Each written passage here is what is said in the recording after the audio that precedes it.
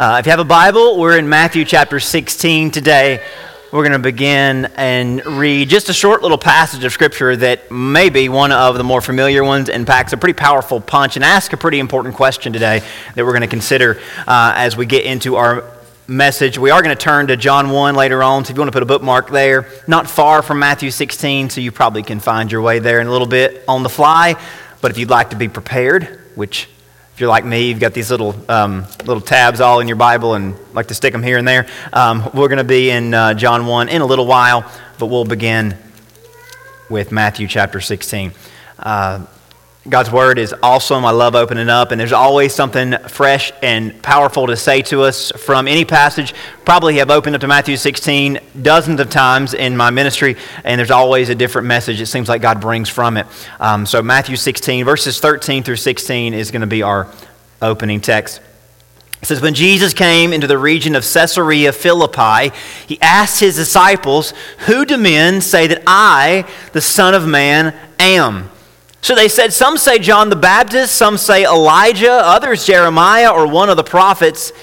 And he said to them, or he asked them, "But who do you say that I am?" If that's not already highlighted or underlined in your Bible, it'd be a pretty good time to highlight that one. Who do you say that I am? And Simon Peter answers. He doesn't give us a chance to say, hey, here's my answer. Peter jumps in and says, "You are the Christ, the Son of the living God." I wonder if Peter knew how profound and how memorable that statement and confession would be. I find inspiration in the weirdest places sometimes, but I like to think that it just speaks to how God is everywhere, and that he brings to life in unexpected ways. He brings his word to life and brings meaning to things that maybe we would not expect. And I think that just ultimately proves even more how relatable he is, how approachable he is. So I was in my closet the other day, our closet. Lindsay's gracious to give me a side of the closet. She has her own closet over in the other side of the room. But we have a walk-in closet, and I was trying to make it a bit more equitable because for a little while now, my side of the closet has spilled over into her side as well. So now I think most of you can relate, unless you're just a minimalist and you're really someone that should be applauded. I think a lot of us have more clothes than we could ever wear. The older you get, the more you have that you don't want to get rid of because you might wear it sometime and you never end up wearing it. And maybe you're someone that never has more than you need, and hey, that's great, and God bless you, and we should probably let you do this today. But for the time being, I've got to finish. So specifically, my issue with the closet is I have a T-shirt problem.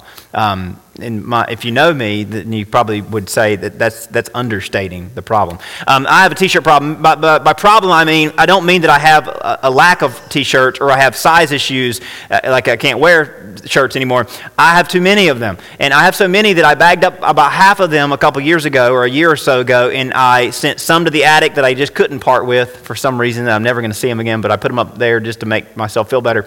I gave some to Goodwill, so I'm looking out and seeing if somebody shows up wearing one of my shirts because I gave away quite a few. So I sent half of them to the attic, half of them to Goodwill, or another part of them to Goodwill, and then I've still got way too many. So I've trimmed down my T-shirt pile, and that's not even counting about 5-6 years ago I threw away half of them, and I still have more than I know what to do with. So I just have a lot of T-shirts. I like to buy T-shirts, and I find good deals, and I just can't get rid of them. So it's very excessive, the T-shirt problem that I have. And I was in the closet, and I started thinking, and this is just crazy. I hope you don't have these thoughts that I have, and I hope you don't go down rabbit trails like I go down with when I'm doing things. So I was in my closet trying to organize my T-shirts, and I started thinking how T-shirts are really a modern thing. You go back 120 years ago, nobody knew what a T-shirt was. In the grand scheme of things, outfits and what we wear for the thousands of years have kind of been the same until the dawn of the T-shirt. People have been wearing some form of pants for a long, long time, whether they're trousers or pantaloons or breeches, whatever they were called and however they looked. People have been wearing pants for as long as there have been, the ability to sew things together, and that's been a long time. People have been wearing button-downs and coats and dresses and blouses for a long, long time. So T-shirts are a modern thing. And how modern, if you do a little research like I did because I was in my closet and I was just having this thought to myself, T-shirts are a new thing. I should do some research about T-shirts. So I started doing some research about T-shirts, and I discovered that, and I'm sure you came here this morning hoping you would learn the history of T-shirts. You'll at least leave with something today. So the T-shirt was first manufactured during the Spanish-American War, which was around the turn of the century, 1898, 1900. You've heard the stories, Teddy Roosevelt, the whole ordeal. So the T-shirt was manufactured during the Spanish-American War by the U.S. Navy for their sailors to wear when they were on deck during downtime. And then the different branches of military began to adopt the T-shirt. Eventually, for the next 30, 40 years, you could tell a serviceman from a mile away because they would be wearing T-shirts and nobody else knew what a T-shirt was or had ever saw anybody just walk around in what looked like something, an undershirt. It was an undershirt is what it was called. A serviceman would come home from the many different wars that took place in the first 20, 30 years of the 1900s, and they would be in T-shirts, and everybody kind of picked up on the fact that servicemen, younger men, wear these solid white T-shirts. Now, F. Scott Fitzgerald coined the term T-shirt in one of his novels in the 1920s as being kind of the staple of a young man's wardrobe. But what really introduced T-shirts to the masses, beyond just men in active service, was the 1951 adaptation of everybody's favorite, A Streetcar Named Desire. Kenny, you were there on opening day, weren't you? Not that. Maybe some of you might have saw that back in the day. A Streetcar Named Desire. Here's a guy wearing the classic white undershirt that the servicemen were wearing. And from this point forward, and if you study it, and again, and I'm sure you're interested in this, from this point forward, around the 1950s, white T-shirts became kind of the go-to fashion statement for men in their 20s and 30s. So from there, the floodgates opened, and what began as solid white or solid black undershirts led to the dawn of modern T-shirts as we know it in the 1960s, graphic T-shirts and all the things that we put on T-shirts today all started coming from the 60s forward, from sports to bands and all this other stuff. Now, it was not without controversy. So maybe some of you were old enough to remember this, or you're old enough, you've heard stories about this. T-shirts were frowned upon by the older generation in those days, associating them with the rebelliousness of the age. The 60s and 70s were a rebellious time for the younger folks in the country, right? Maybe some of you were those rebellious people. Shame on you. I'm just kidding. But maybe you were part of that, right? And we look back and think, man, those were simple times. But again, it's all relative. The 60s and 70s were a different time, and people associated T-shirts with this rebelliousness. So shirts with band logos and sport logos and all sorts of logos, entertainment, that just didn't sit well with the more refined, buttoned-up types. And we can understand. New things are hard to sometimes to deal with. Now, I think we've gotten over that, but but though I'm sure there's some out there that are still kind of maybe on the anti-T-shirt crowd, T-shirt hill. It's been said that T-shirts became so popular because it speaks to people's desires to express themselves. Whether it's a brand or a logo or just some simplicity that you want to express. The beauty of T-shirts is you can have a T-shirt that says anything or nothing, but it says what you want to express. And they come in all shapes and sizes, all flavors and styles. So one fashion expert says that a T-shirt is really a really basic way of telling the world who and what you are. Never thought about that, have you? A T-shirt is really the simplest way of saying, here's who I am, and here's what I'm into. Now, back to my closet. I was in my closet organizing my shirts, and funny thing about my shirts, is I have a section of T-shirts that I will leave the house in, and I have a lot of shirts that I don't ever wear outside of the house, not because they're offensive or anything, but I just, there's some shirts that are kind of preppy and nice that I wear when I do things, and there's some shirts that have, all kind of weird stuff on them, from sports to entertainment, that I just don't ever wear out. And it's funny, some of the shirts that I really like, that express kind of what I like the most, I never really wear outside the house. house. And I think that that's how a lot of us are with the way that we dress. We have things that we wear at home and things that we wear outside of home. We have things that we go to work in, things that we lounge in, right? That's just kind of how it is. And it really tells a big difference into how we are outside and versus inside. And it's true, I think, for most of us. When we come home from work, we've been out and about and doing serious stuff. We come home from work and we often change our clothes to something that's more comfortable because we want to, enjoy ourselves and not be kind of stuffed up in whatever we had to wear for our jobs. Now, I guess you could say if people really wanted to know who we are, what we really like, they might not ever know it based on what they see and how we present ourselves to the world. That if you're trying to figure somebody out based on how they present themselves, how we present ourselves in the world, a lot of us, you would never really know what we're like or what we're really into, who we really are, because we kind of wear a uniform. We kind of wear, stuff that doesn't necessarily reflect who we are. If they wanted to know, and we wanted them to know, they'd have to come home with us. They'd have to see us when we weren't as presentable. Whether it should be that way or not, that's our own business, right? You can wear whatever you want to wear, right? That's your choice. I just think it's profound and thought-provoking that's something I think all of us can relate to. So, we're not here today to talk about t-shirts, thankfully. We're here to talk about a new series, a new study that we're doing called Reasons to Believe. And the whole point of this series, Reason to Believe, is knowing what story we have to tell when it comes to sharing our faith. We all know the importance of sharing our faith. You've heard 1,000 sermons on, and you've read books, and you've heard people tell you, or you've read it in the Bible, it's important to share your faith. More importantly, the scriptures, the commands of Jesus. Everybody here probably can quote the Great Commission. Go you therefore and preach to the nations, teach to the nations, make disciples of nations, of all people. We all know the Great Commission, so this is why this is not just another series on the imperative to go and make disciples. We already know that. We've heard that a time or two. This series is really inspired by the disconnect between our knowledge of this imperative and our obedience to it and our preparation to obey it. We all know how important it is to share our faith. Everybody here has heard sermons and agreed with those sermons and made commitments to be a better witness, to make disciples, to share your faith. But all of us, I think there's a disconnect between what we know we should be doing and our obedience to doing it and our ability or our preparation to actually do it. It's necessary that we have this conversation because as much as we know how important it is to make disciples, we all fumble the ball, don't we, when it comes to actually doing it. It's not to shame anybody. It's just to say out loud what we already know and what we already feel awkward about. But it's just true. The average Christian who doesn't really engage in witnessing, who would never say that it's not important, you would never say there isn't an urgency, that there's not a serious reason to go and share the gospel, they would say, and we would say, we're just not really good at it. And we really just don't know where to start at all. So there's this disconnect, there's this gap between what we know we should do and our ability to do it.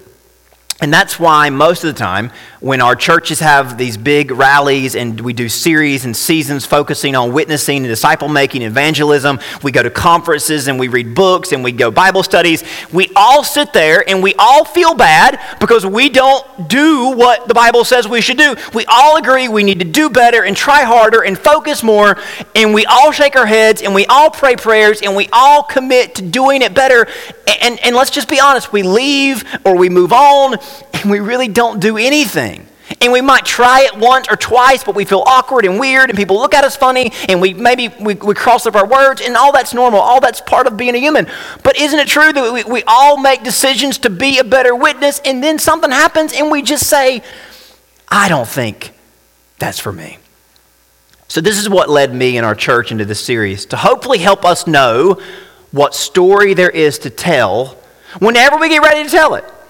And hopefully it'll also inspire us to want to tell it. And that's the greater purpose of this whole series. As we stack up and highlight these reasons to believe, as we organize and emphasize why Christianity is the one and only way to God, and why there's so many reasons that make that undeniable. Hopefully this will cause us to be even more grateful for our place in the story and more passionate about how other people can be in this story as well, how other people can be where we are in Christ. So we reviewed last week, there are 3 goals for this series, 3 simple goals: that we would be more grateful, or we be grateful for our place in the story, be grateful for how God has made us into his family, be mindful that there are many out there who are not Christians, and that we as Christians are called to witness to them, and that we might be watchful for the opportunities that God gives us to show them and to share our faith with them. So we're grateful for where we are. We're mindful that there's a whole world out there that aren't where we are, and the Bible says we should go to them, and we should be watchful for the opportunities God gives us to share our faith. The Apostle Peter came at us with this command. In your hearts, honor Christ the Lord as holy, always being prepared to make a defense or give an answer to anyone who asks you for a reason for the hope that is in you. I'd like to think that the text we read this morning is what inspired Peter to say, hey, we always got to be ready. When somebody might ask us or say, hey, what do you believe or why do you believe?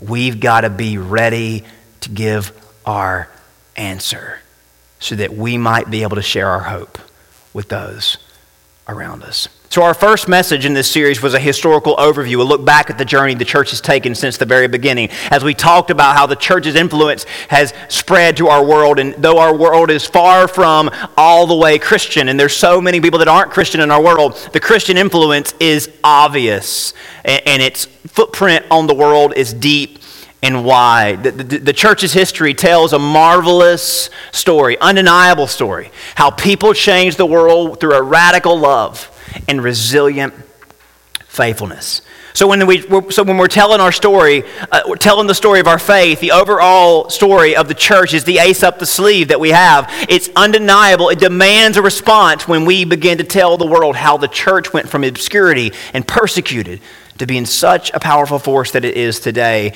But there's more stories that defend Christianity than just the history of the church. There's more to defend our faith than just the history of our faith institution. As much as it builds the case as to why anyone should take the church seriously, the message of the church, the message of our faith, isn't believe in the institution. As much as the institution testifies to the credibility of our faith, the institution only matters insofar that it invites people to have their own faith.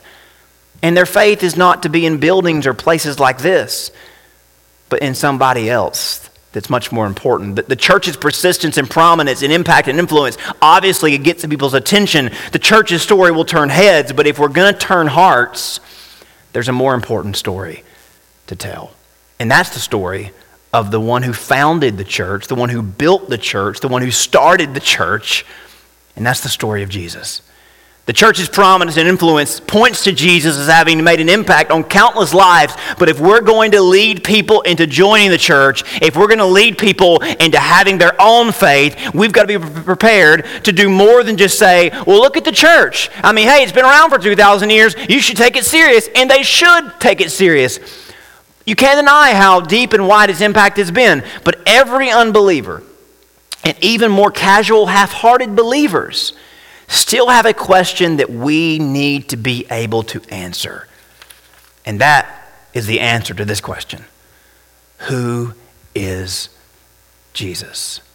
If there's a question we have to be prepared to answer, it's this one. And we can't just say, well, let me tell you who Jesus is to me. Because as powerful as our own testimony is, and we'll get there next week, Jesus' story is bigger than just us, and that's why he's got something to offer to everyone. His story includes all of us, but his story is not just based on our opinion of him. His story is rooted in God's word, in the history of our world. Peter's confession here in Matthew 16 is the starting point for any of us to do what he's called on us to do in his own letter, to be able to answer, to be ready to answer. But if we believe that Jesus is the Christ, the Son of the living God, we must be prepared to go into detail as to why we believe that, as to why we can be certain, and they can be certain and conclusive that he is the Messiah. Because believe me, Peter's confession here is based on conclusive evidence, a lifetime of longing and searching. He came on the heels of generations of people who were longing and waiting for God's Messiah. John's gospel records Peter's confession in a little bit of a different way. When many were leaving Jesus, Peter confessed this. Simon Peter answered him, Lord, to whom shall we go? You have the words of eternal life. We have believed and have come to know that you are the Holy One of God. Key phrase, we have come to know. So the goal for our remaining time is to help us understand how Peter and how the other disciples came to this conclusion. So that when we get asked, who is Jesus? When we get asked, like Jesus asked in verse 15, who do you say that Jesus is? So that we might be able to give our own answer in confidence, just as Peter did. You are the Christ. You are the Holy One of God. I hope that we can arrive at that same place of confidence that they did. One of the other disciples who was right there with Peter as the leading voice of his group is John. John would go on to write his gospel representing the voice of all the disciples. And John was kind of tasked and kind of requested to articulate in the best possible way, how can we explain to everyone why we believe that Jesus is the Christ, why we believe that Jesus is the Son of the living God. So it's on that note, I want you to turn over to John chapter 1. John 1 is John, the Apostle John. He, in his introduction, he kind of explains in very succinct detail why he believes and why Peter and the rest of them believed that Jesus was and is the Messiah that they had been waiting for, and why we should take this seriously. Because we're removed from the context. We're removed from Israel and what they were looking for and waiting for. So it's important that we understand what they were basing this declaration on. And again, it wasn't just their personal experience. It was based on fact. It was based on history. It was based on something that God had been waiting to do for ages. So John chapter 1, verses 14 through 18 is kind of where the gospel really begins as he begins to explain Jesus. The previous part, he's talking about John the Baptist and kind of what God was doing to set the stage. But in verse 14, he puts it this way, and he describes Jesus as God's word, as God's definitive statement, as God's full revelation. And as the Jews, they had the Old Testament, and to them it was just the Bible because there wasn't anything else. The Jews had the Bible, the Old Testament that we have, and they thought this is God's word. And John says, yeah, but I've met Jesus, and Jesus is all that we've read about God, all that we've heard about God, all that has been promised by God. Jesus is all of that wrapped in flesh. Listen to what he says. The Word became flesh and dwelt among us, set up a camp in our midst, literally. The Word became flesh and lived in our midst. And we beheld His glory, the glory as of the only begotten of the Father, full of grace and full of truth. So this is John's way of saying, we have been with Jesus, and He's not just some part God. He's not just a picture of God. He is the full dose. He is the living, breathing God in flesh. He's full of grace and He's full of truth. He is as if God sent someone to earth in His own image, in His own essence. He is the Son of God, if there ever has been one. And again, that's just John's way of trying to describe something that is so abstract and beyond our understanding. But that's the best way I think it could be described. Jesus is God's Word wrapped in flesh. He's the fullness of God. Not just a picture, not just a partial revelation, the fullness. He says, John the Baptist bore witness of Him and cried out, saying, this is He of whom I have said, He who comes after me is preferred before me, for He was before me. So again, John the Baptist was kind of setting the stage for Jesus. Verse 16, of His fullness we have received grace for grace, or grace upon grace. So this is the divine favor, the blessing of God that we have been waiting for and chasing after and trying to figure out how to get a hold of. Jesus has turned the faucet on, and we don't see it stopping anytime soon. For the law, or the rules, were given by Moses, but grace and truth came through Jesus. He says this, Moses told us what was right and wrong, but Jesus makes us right, and Jesus brings God to us. Moses made it clear to us that we were not like God, that we were unholy, that we were sinful. Jesus is going to make it to where we can be with God and be like God and have His presence with us always. Moses showed us how religion worked, but Jesus is going to give us a relationship with God.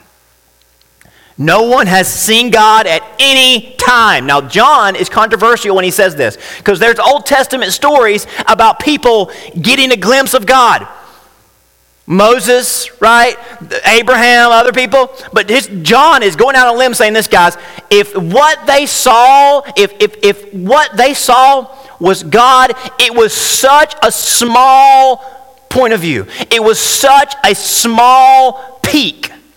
Because what we've seen in Jesus, they did not see anyone like we have saw. They got a glimpse. They got a narrow view through the sliver of a rock. But we have seen him with our own eyes. No one has ever seen God. The Son, the only begotten Son who is in the bosom or has been made manifest by God, the Father, he has declared him. He has made him known. So John rolls his sleeves up and says, guys, I know some people are going to get mad at me for saying this, but Moses did not see what I've seen. Abraham did not see what I've seen. The prophets did not see what I've seen. I've come face to face, eye to eye, flesh to flesh with God made man. So John gives us the definitive, sanctioned word on how the disciples understood Jesus and why they were willing to give up everything for him. And he tells us, Jesus is the long-awaited fulfillment of God's promises. He's God's word made manifest, God made flesh. He is the God-man. The New Testament presents Jesus as the incarnation of the one true God, the culmination of all that God had been preparing up until this point in history. And thankfully, we have a very accurate record of the preceding history because it's our Old Testament. The entire first half of the Bible is the history of God preparing the world for the Messiah. Now, most of you know that the Old Testament is basically the history of Israel, the history of the people of Israel, the same nation that's in the news today, that so much of the world's activity has been focused on since the beginning. The Old Testament tells the story of Israel, but before that, it tells the history of the world, the creation of the world, how the world was made to be a good place by a good God, yet sin messed it up and spiraled creation out of control. So God made a vow that he was going to redeem creation, every inch of it, but he would not do so half-heartedly. It would take meticulous, patient planning and preparation. God wanted to leave such an impact on the world that the evidence of his love and his presence would be irrefutable. So as the world became populated by dozens of nations with their own way of explaining things, good and bad, God's bright idea was to start his own nation. So God breaks the silence in the fallen world. After centuries of things getting darker and deeper in sin, God chooses a man named Abram out of nowhere. And the history of the Old Testament says that God says to Abram, go from your country and your kindred, your father's house, to a land that I will show you. I will make of you a great nation. I will bless you and make your name great, so that you will be a blessing.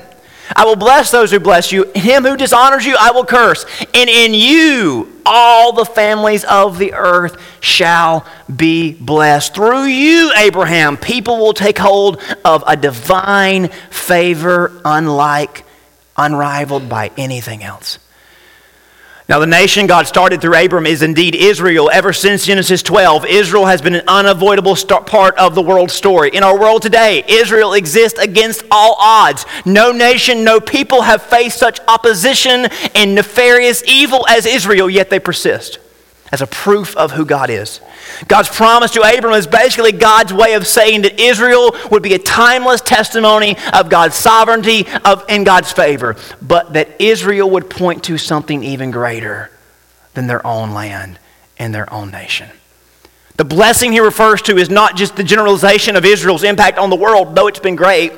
It's referring specifically to how God would use Israel to bring salvation, to bring favor, to bring grace. The grace that John's writing about that's been poured out through Christ, that's the grace, that's the blessing that God's talking about in Genesis 12. He's going to redeem the world through Abraham's family. And through God's promise to Abraham, the pathway to a blessed life, the best possible version of this life, would be made available to all. Not just the Jews, but to all. So let's zoom out and establish a few details here. God made this promise to Abraham around 2000 BC, so 4,000 years ago. Regardless if you believe the Bible is inspired or anything about Christianity, all these years later, everybody on the planet knows who Abraham was, and everybody knows and has felt the importance and impact of Israel. Those are facts that no one can ignore. 2000 BC is when the promises were made and passed down, and Moses wrote them down. Again, archaeologists have agreed on this. Historians have agreed on this. Moses wrote these things down around 1300 BC. Again, almost 3,700 years ago. It's not just a theory, 3,300 years ago. Not just a theory. These are facts. So even if this was made up in 1300 BC, this was written down before Israel ever became an organized nation. They were still wandering through the desert when Moses wrote this stuff down. Yet it looks like he called his shot, didn't it? It looks like he had seen the future because, of course, God was from the future. God had showed them what was going to happen. If you keep reading the Old Testament, Israel gets into the promised land. They become a nation, and God gives them a king named David. David was handpicked by God, much like Abraham had been. Against all the reasons that people shouldn't have believed in David, God used him to make Israel a legitimate nation and kingdom. And it was to David that God revealed more about the redemption plan. God told David that I've got something in store for this world beyond just your kingdom. When your days are old and fulfilled and you lie down with your fathers, I will raise up your offspring after you, who shall come from your body. I will establish his kingdom.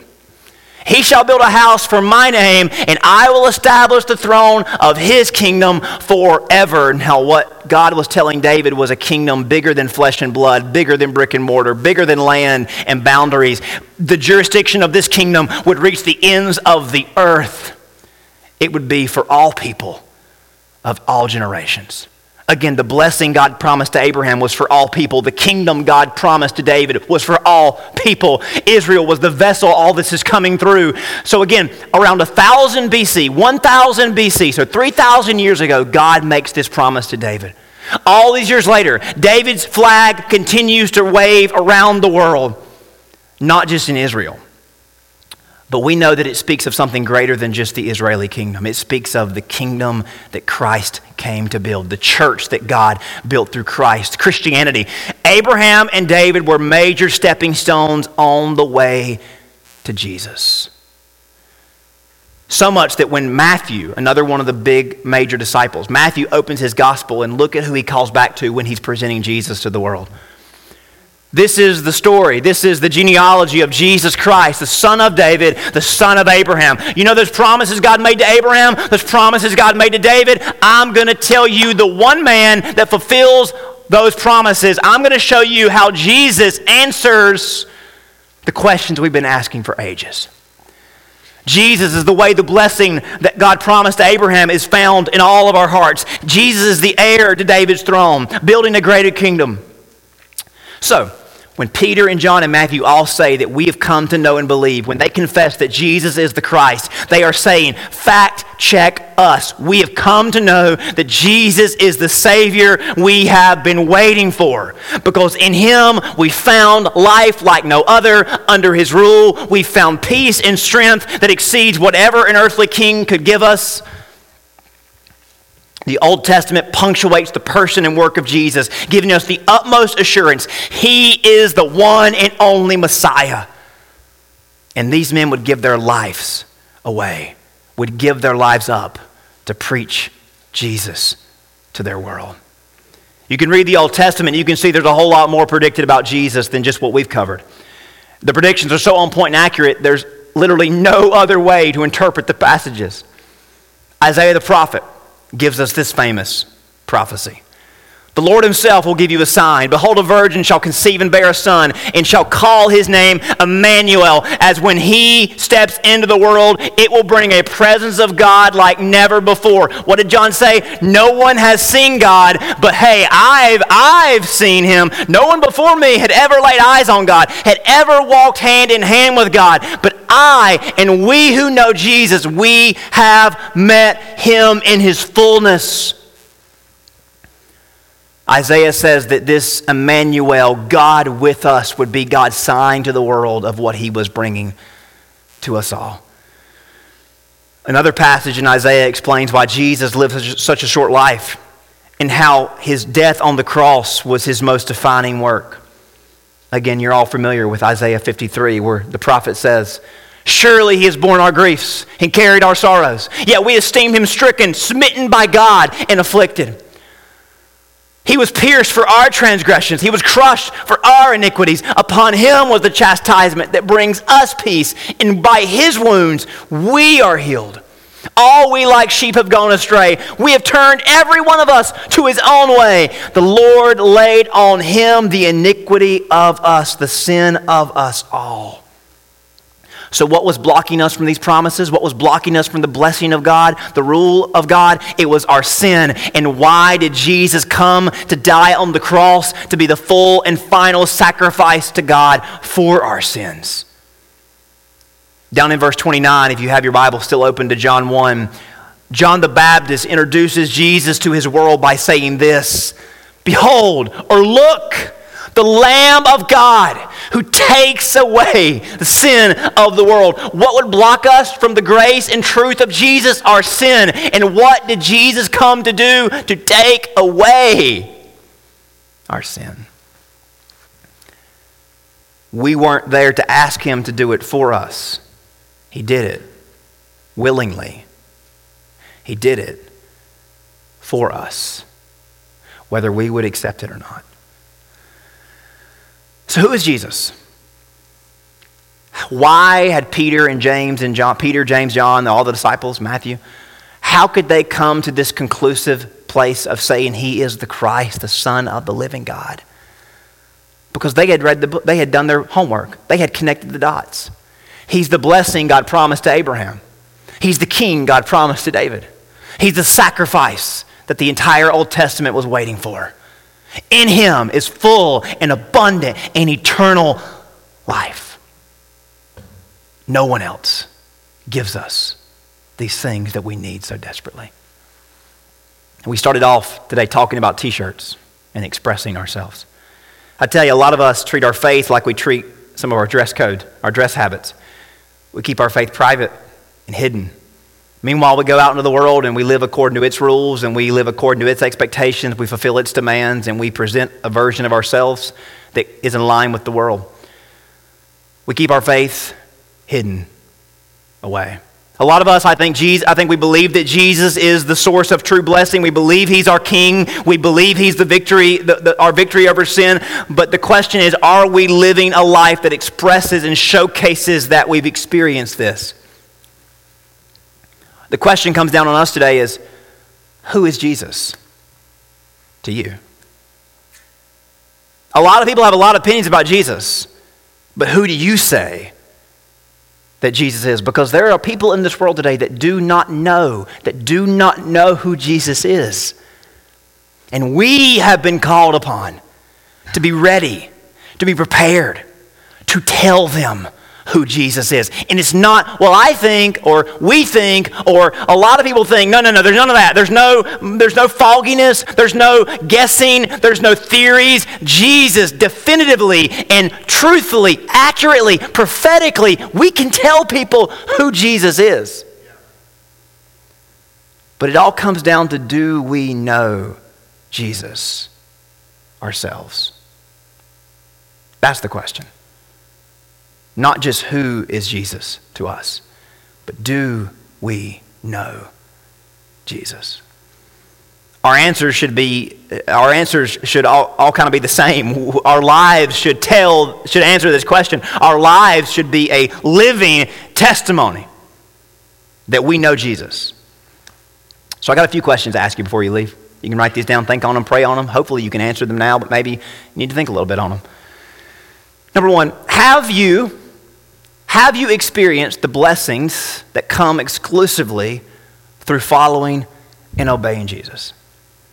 God told Abraham, in you, through you, I'm going to give the world the access and the entryway into a blessed life. Through you, through your descendant, through Jesus, the world is going to be or can be blessed.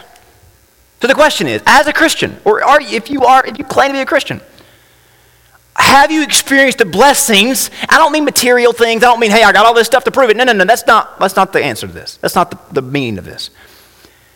Have you come to know the blessings that are found in following Jesus and obeying Jesus? Does your life exemplify and demonstrate to the world that following Jesus makes life better and following Jesus has made you better at life? If you're following Jesus, obeying him, embracing a life of sacrifice and humility, love and purity and devotion, eternal preparation, you know the blessings that come along with it. You know that following Jesus definitely makes life better and makes you better at life and makes you prepared to respond to life in ways that you otherwise wouldn't be able to. If you follow Jesus and obey Jesus, you should be able to testify to people, yeah, knowing Jesus has made my life so much richer, so much fuller, so much better. It is inarguable. It is undeniable. You can look into my life and see, since I followed Jesus, since I met Jesus, I make better decisions. I have fewer regrets. My life is full of his blessings. And no, I don't mean money or things. I mean the things that you cannot buy, the things that you cannot get from this world, the things that no one knows about apart from Jesus. Our lives should be obvious. Our lives should tell that story. We should be able to express it and explain it. So have you experienced the blessings that come exclusively from following Jesus? Number two, are you living as if Jesus is your one and only King? Whose throne do you bow at when you make decisions? You say, well, I got a couple people. Whose throne? There's one. There's only one. Are you living as if Jesus is your King? Is his throne the one you answer to? Are you honoring his name? And this all ties together. He's a king like none other. He didn't demand his subjects to die for him. He died for us. Entering his kingdom opens your life up to better things in every category. But it does require submission and sacrifice. He is the king, not us. He leads the way, not us. He is Lord, not anyone or anything else. Are those sacrifices worth every bit? Absolutely. Is Jesus your one and only King, or do you bow at another throne? And let me just say this. How we spend our time, how we spend our money, how we spend our life tells whose throne we bow at. How we react to tragedy, how we respond to turmoil in the world, how we react when things don't go our way, that reveals who our King is. Number 3, last question. Are you living in the power of forgiveness and victory over sin that Jesus alone provides? If we've come to know Jesus, we will find freedom. That doesn't mean we'll be perfect. That doesn't mean we'll never sin again. But if we do sin and we continue to sin, we will be the most miserable people alive. If we come to Christ and know him as our Lord, as our King, we find the desire and the ability to live a bold and brand new life. Are you living in the power of forgiveness? That gives you the ability to move on as if guilt does not rule you. Guilt cannot master you. Guilt does not control you. You can move past your sin. You can move on from your past. But the sin that you've moved on from must remain in the mirror. You can find freedom and liberty through Jesus. He's the only source of freedom. Every other strategy to get free from sin is just moralism. It's trying to do better, and you always end up doing wrong again. Only through Jesus is there victory over sin. Listen, I say this, this is very blunt. I think we need blunt sometimes. If Jesus has not had an impact on your life, then Jesus is not present and active in your life. If he has not changed your life, if you do not see in him blessings that you cannot find elsewhere, if he is not your king, if he is not your source of victory over sin, then that begs the question, what has he done for you? And I think a lot of us, it's like you walk up to somebody, it's popular to wear our sports logo, right? Yankees, Braves, Panthers. And you walk up to the average fan and you say, hey, who's their starting quarterback or who throws the ball? Most people that wear those logos, they don't know a thing about the teams that they pull for. They just wear them because, hey, it's the thing to do. I got shirts in my closet that I'd be a poser if I really wore them out because I don't really know the stuff about the teams or the things. Is that kind of how it is for our faith? Because if we know Jesus, we should be able to express and share Jesus. And the proof should be in what he's done in our lives. When Peter and John were arrested, when they were trying to figure out who's keeping the church alive when Jesus died or where they thought he died, when Peter and John were arrested, this is what they came to the conclusion. They recognized that Peter and John had been with Jesus. That's how they determined if they were guilty or not. Our attitudes and actions should all point to how Jesus has changed and transformed our life. That his impact on us should not be some open-ended, personalized experience. It's pretty clear cut. He pours on us blessings. He is our King. He delivers us from evil. We either know him and we're making him known, or we aren't. So here's where we leave it today. Who do you say that Jesus is? Now, whether you can articulate that or not, hopefully today has helped you put that into words. Your life is telling that story. Our lives are telling the story about what we think of Jesus, who he is to us. So my final things to give you is, are you happy with the story that's being told with your life? You can change that story. God will give you the strength to change that story. If you're not happy with that story, and you shouldn't be if he's not the one that you find blessing in and the one that you serve as king and the one that you find victory through, if he's not giving you those things, it's not because he's not made them available, right? So are you happy with the story being told? And back to the witness thing. Are you giving people reasons to believe in Jesus? Is your story convincing?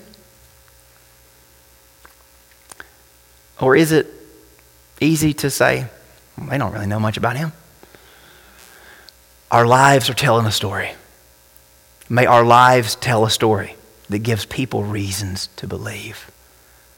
Beyond that, if you're here today and you don't know Jesus personally, and maybe you've played church all your life and you've played religion, and maybe this message has made you realize, I don't know Jesus like the Bible says I can know Jesus. There should be no shame in you saying, you know what, I don't care what I've done before. I don't care if I've been baptized. I went to the altar. But there should be no shame in you saying, hey, I want to know Jesus like I can know Jesus.